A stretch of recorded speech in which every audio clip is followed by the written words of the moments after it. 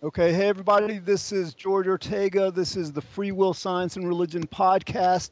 I'm here with Jamie Soden, Anthony Bishop, Trick Slattery, Chandler Klebs, David Joseph, and Brad Stansell. And the topic for today's talk is how certain governments, certain rich groups of people, successful groups of people will use the free will belief in order to indict and blame and punish and deprive marginalized people. For example, like the poor, they will blame the poor for being poor, you know, relying on free will for the rationale. So, like, basically, this belief in free will, provides the um, the reasoning for these very rich, powerful people to create injustices and maintain injustices in the world.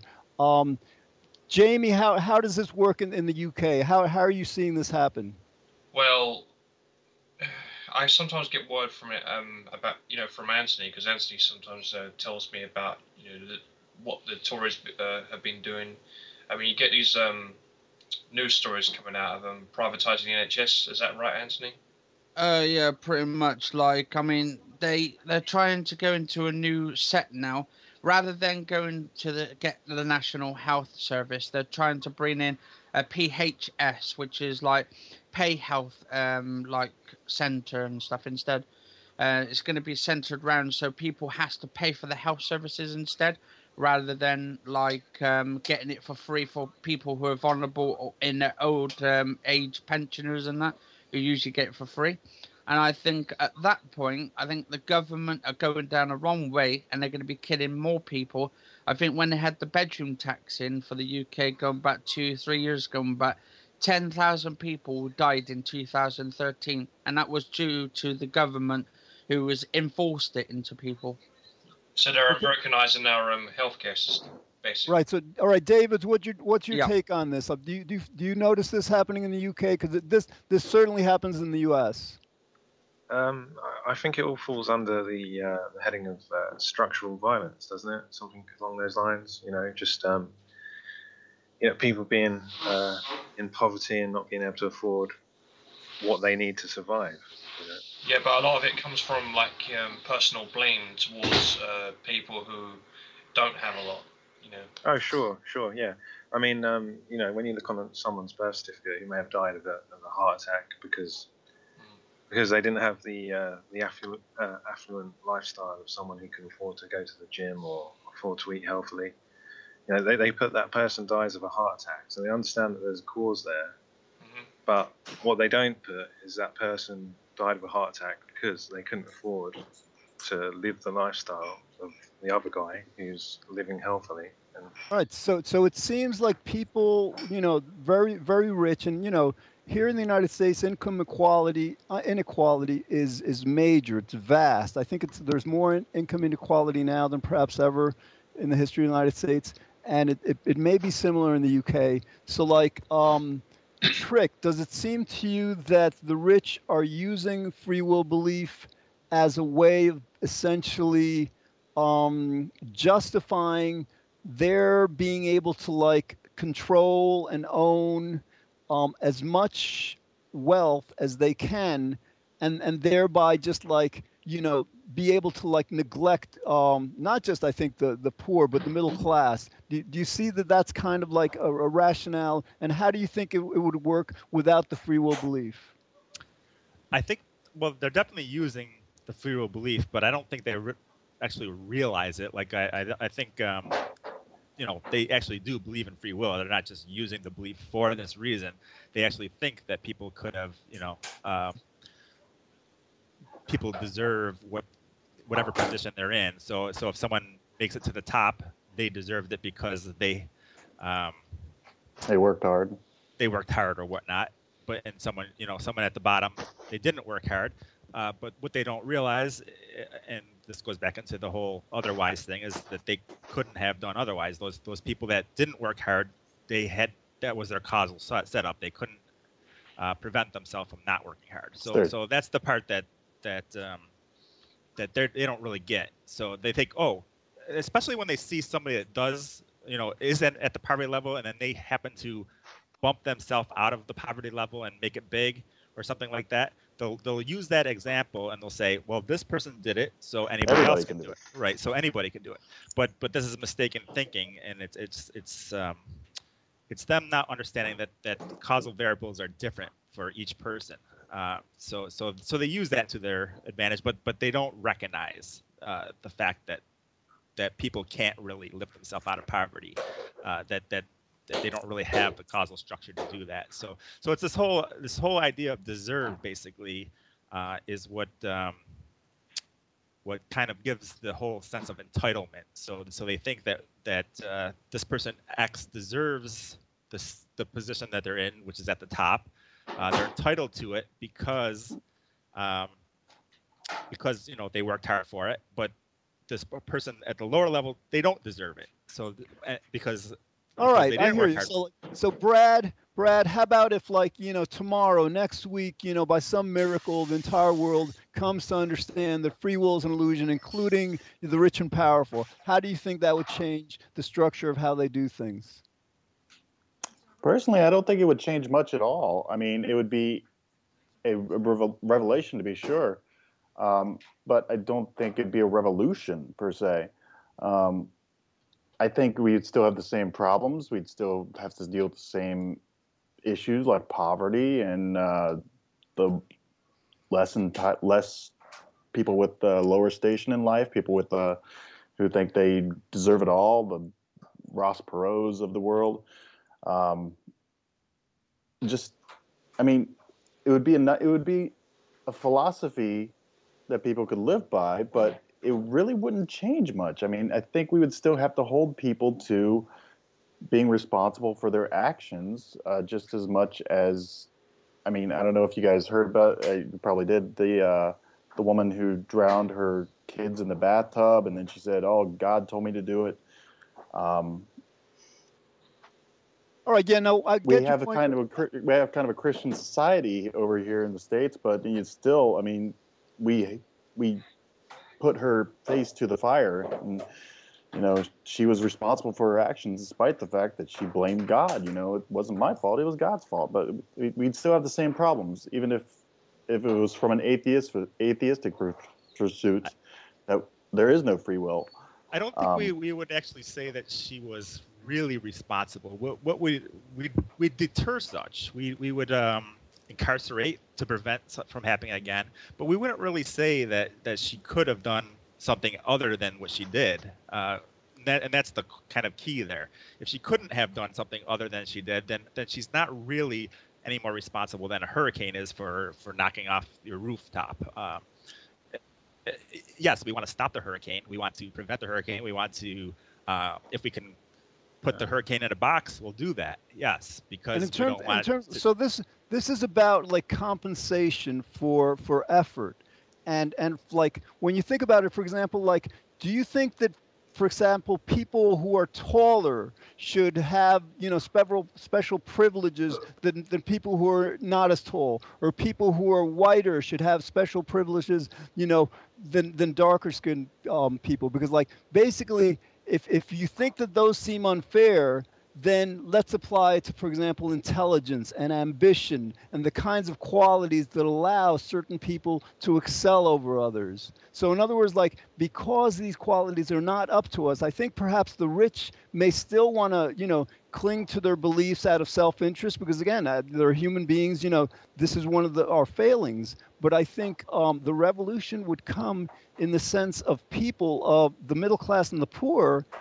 finally saying, wait a minute, this is not fair. And, I think it would be reflected in the political system. Anthony, how's that sound? What are your thoughts? What I think is not really fair, to be honest, actually, because, I mean, you talk about these people who are rich, powerful people, and they were on top, and that they deserve these things because they've earned it. I've noticed in papers there's some people who are rich and powerful, and they've just been put there for no reason. They haven't done anything for it. They've not got any equalities at all. They've got no ambitions to step there. All they want is just the money and stuff. Yeah, they've inherited it, or they've got it given to them, like food, sent to them and stuff, like, and like they've grown into the family for it, and like there's silver spoons put in their mouths and stuff. And like, to be honest, I mean, would you want to give those sort of people the luxuries, the rewards for it when they've done nothing? Wasn't that the rationale for abolishing the monarchy? This idea that because one's father and grandfather had title and had these kinds of privileges because of title, then the children automatically, without any kind of like deserving or even abilities or qualities, necessitated that, or just like deserve that. Chandler, what's your thought? Well, yeah, people act like, for example, a king, like one of their sons would become the next king, not because this person was qualified to, lead a country or whatever, but because they were the biological son, firstborn or something of this other king, as if that has anything to do with it. So yeah, this is an example where people inherit something, but it doesn't mean that they deserve it in any sense. It doesn't mean that they will even know how to use it effectively. And this is a serious problem because it happens all the time. People, they inherit stuff from their parents or grandparents, and this gives them an advantage in life that others don't have, just as, our talents, our abilities biologically, that we don't choose, give certain advantages and disadvantages. So yeah, it's the same old thing, realizing that nobody is any more deserving than anyone else. And yeah, it's just really frustrating. Excellent. All right, now Trick, you raised a very important point before. Basically, these rich and powerful, they don't believe they're doing anything wrong, because they believe in free will.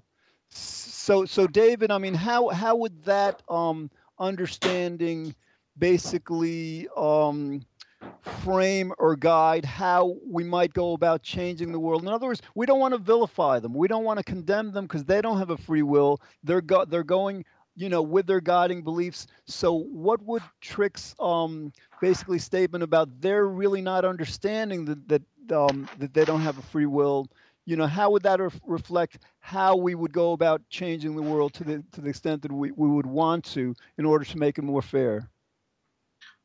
So we're talking about the flip side of blame, basically. So you've got blame on one hand, and you've got,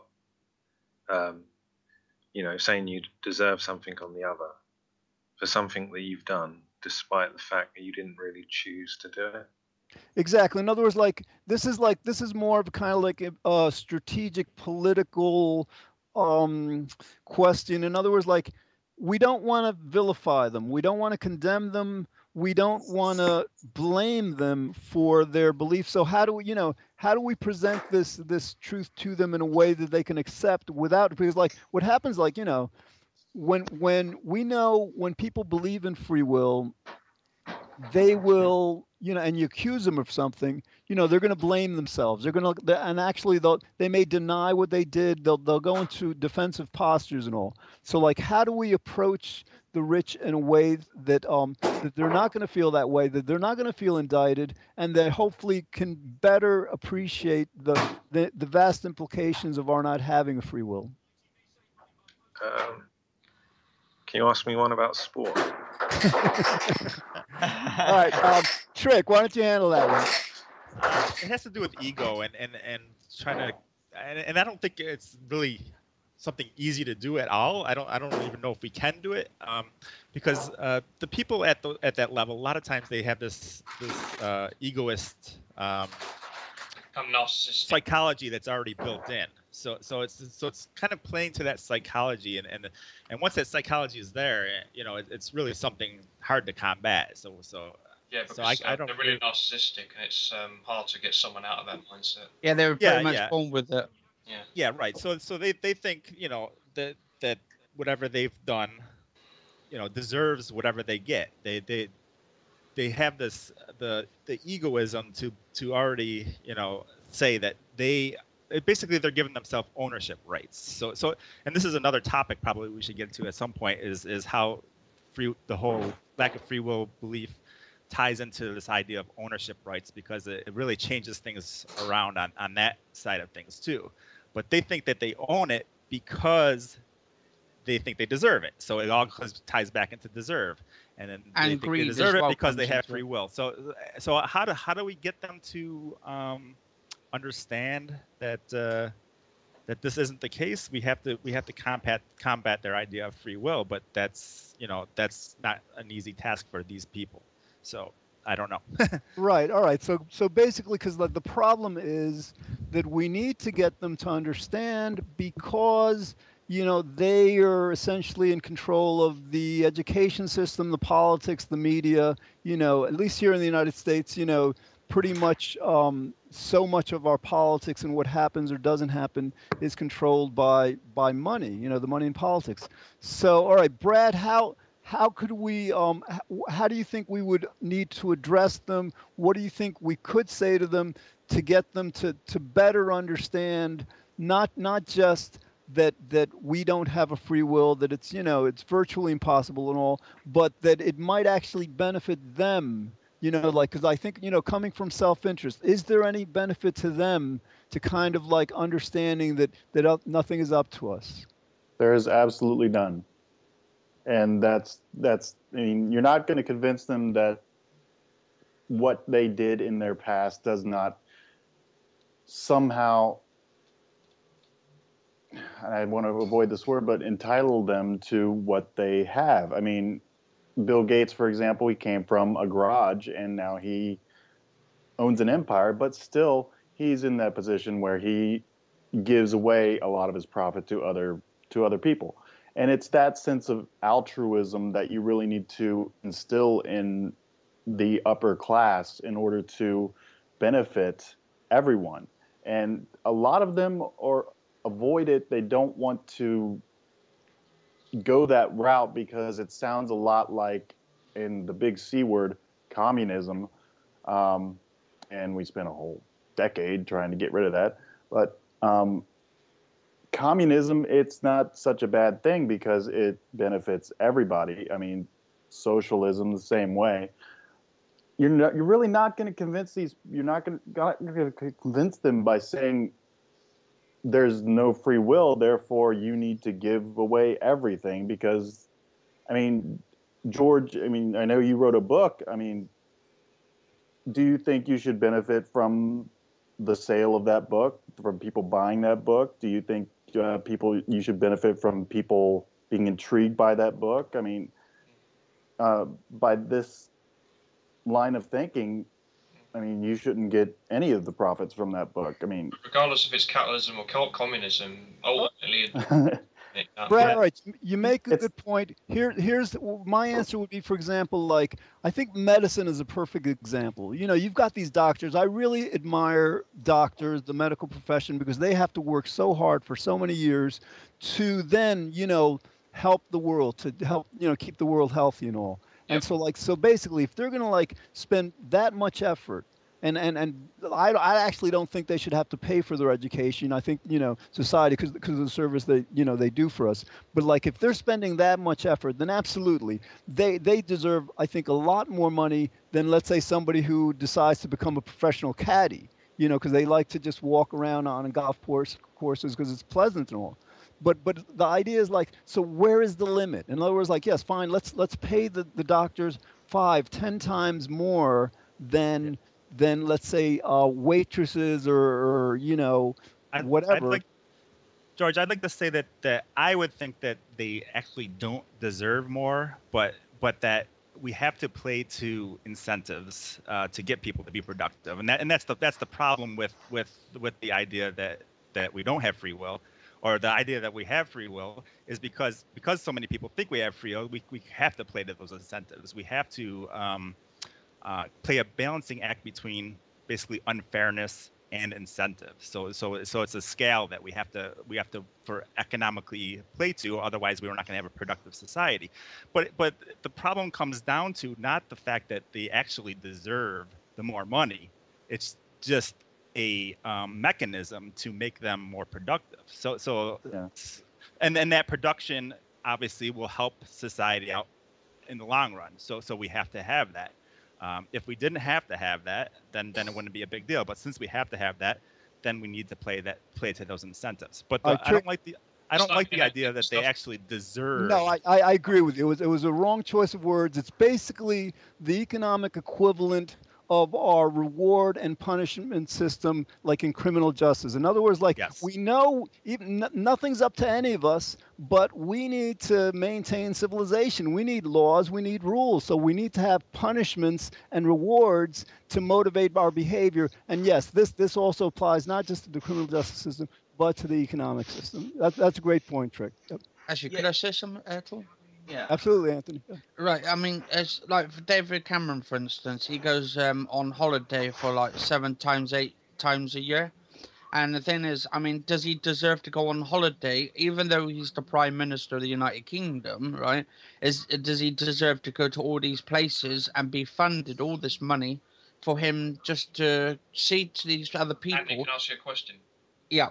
I think what you mean to say is, does he deserve those holidays more than other people? Is that what you're Yeah, trying to say? I'm just getting to that bit though. But I mean, like you got real people out there with real jobs, right? And they've worked all their entire lives, and they've got all this money saved up. And then in a blink of an eye, David Cameron puts a big fucking huge tax on them, and then just takes half of their actually probably a third of their money away from them. And they've earned that. And to be honest, with retirements, they go into these houses. They have their own these rented houses, and then suddenly they've been in their houses for about 50, 60 years, which they've lived there, all their lives and stuff. Then David Cameron comes along and says, right, because you've got an extra spare bedroom, right, we're going to put a tax on that. And we're also, as we're going to put a tax on that, right, you're going to have to move out and get these other houses, the same house, for other people, for new families, members to move in. So you'll have to go out on the street, or you have to find somewhere else to live. I mean, it doesn't seem fair. So he seems to be making the poor make sacrifices, but he doesn't want to like have the rich make sacrifices. Yeah. All right.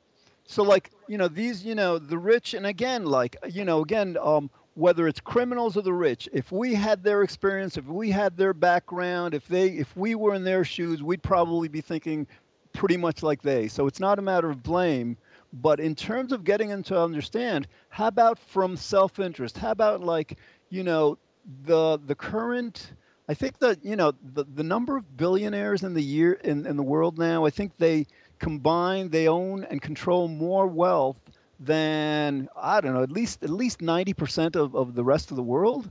And like the problem with that, if you consider it relative to climate change, basically, and this is also free will. Basically, they're saying, of my free will, I'm entitled to do whatever I want with this, including, controlling our governments as much as the law will allow. And, they kind of like try to create laws that allow them more and more to do that. So in terms of self-interest, to the extent that we allow them to control a lot more money for their personal interest and not basically, not really being very concerned of the public welfare or the future, then what happens is that like they will probably be much more likely to continue and maintain and promote the kinds of like industries and policies and practices that will make a climate change that's already devastating. Already, who knows how we're going to like get out of it, but it can only make it worse. So in other words, if as a message to them, if they care about their children, grandchildren, great grandchildren, that might be a way to get them to appreciate that they're not having a free will, that nobody's having a free will, does have vast implications, that like it can really change things, not just for the rest of the world but for them as well. David, how's that sound? Yeah, that sounds good to me. Sorry, Chandler, were you gonna... Yeah, I had something to say. Actually, I wanted to respond to what Brad said, about how you publish books, do you deserve to take the royalties from that and all that. And what's interesting is I think that's a subject for a whole other podcast to go at it in length about ownership, copyright, authors, all that kind of stuff, since, George Trick and I have published books. So that's a very good topic. But yeah, I agree with what, Trick said. It's more of an incentive thing. Like, you understand that people, in order to encourage them to keep doing something because it's valuable, you want to financially reward them, even though they don't technically deserve it. So there's an incentive there. Also, just to clarify that the whole like book thing or whatever, if one individual person was to give all their wealth away to to everybody, basically all that does is it puts one individual into the poverty level. Yeah. If everybody, on the other hand, if everybody in the whole world distributed their wealth equally, then that person would not be in poverty. So there's a big difference between everybody distributing their wealth and an individual distributing their wealth. So it's an understanding that has to be global before something like not caring about profit from a book becomes practical or whatever or whatever thing you do. Profit is kind of important right now only because it'll put you into the poverty level, and it's not going to make a big difference globally. So we have to distinguish between these two things. There's a global understanding of a lack of free will, and then there's single individual that who if they were going to distribute their wealth, it's not going to help much, and it'll make their life worse, basically. So, I actually heard that the top 100 billionaires could solve poverty overnight if they put their spare money together. I don't know how true that is, though. I'm not going to. Actually, They David, probably could. yeah. I was bringing up George's books simply because it's a matter of motivation. You're not going to convince any billionaire to distribute his wealth by saying, "Hey, you have no free will. Might as well distribute your wealth." They'll just say, "Okay, I don't care. I live fine without free will, I guess," because they don't really care about that. It's a matter of motivation and desire. I think you approach the problem essentially from, you can be the biggest, you can be the first gazillionaire in the world, and you'll be the only gazillionaire in the world, and you'll be, you can be the only person in the world with $1 million, but you'll still be the only person in the world. You need everybody else. It's a community. You need to make them understand the synergy between people in order to. I mean, this problem has really nothing to do with free will. It's a matter of synergy because they can't. You brought up the person who's going to be a professional caddy for the rest of their life. You can go golfing with $1 million, but unless you have that caddy, everybody has a role to play, and it's a synergy of community, really. One person cannot survive on the entire world if they're the only person there. They need other people, and they need to support the community, and that's really what it comes down to. That's really what this argument comes down to, because as much as I like to talk about free will, it really has nothing to do with free will because they don't care about that. They'll just say, okay, I'm still getting martinis every day. I'll just spend my money. Fine, I don't have free will. Fine, I'll drink to that. But you really have to encourage them to support the community because it's really the community. It takes a community to raise a child. You need that support system in order for you to make your money. So you might as well support it. You might as well give a child an education. You might as well give somebody food instead of bullets. Absolutely. Guys, we got about a little over a minute left. Brad, you're right. If basically the rich are not, so very separate from the rest of the world. Emotions are contagious. And for example, if this free will belief among the population is driving people to logically blame each other and indict each other and accuse each other and, go after each other, you have to, posit that perhaps it's creating a global environment that isn't as peaceful as it could be.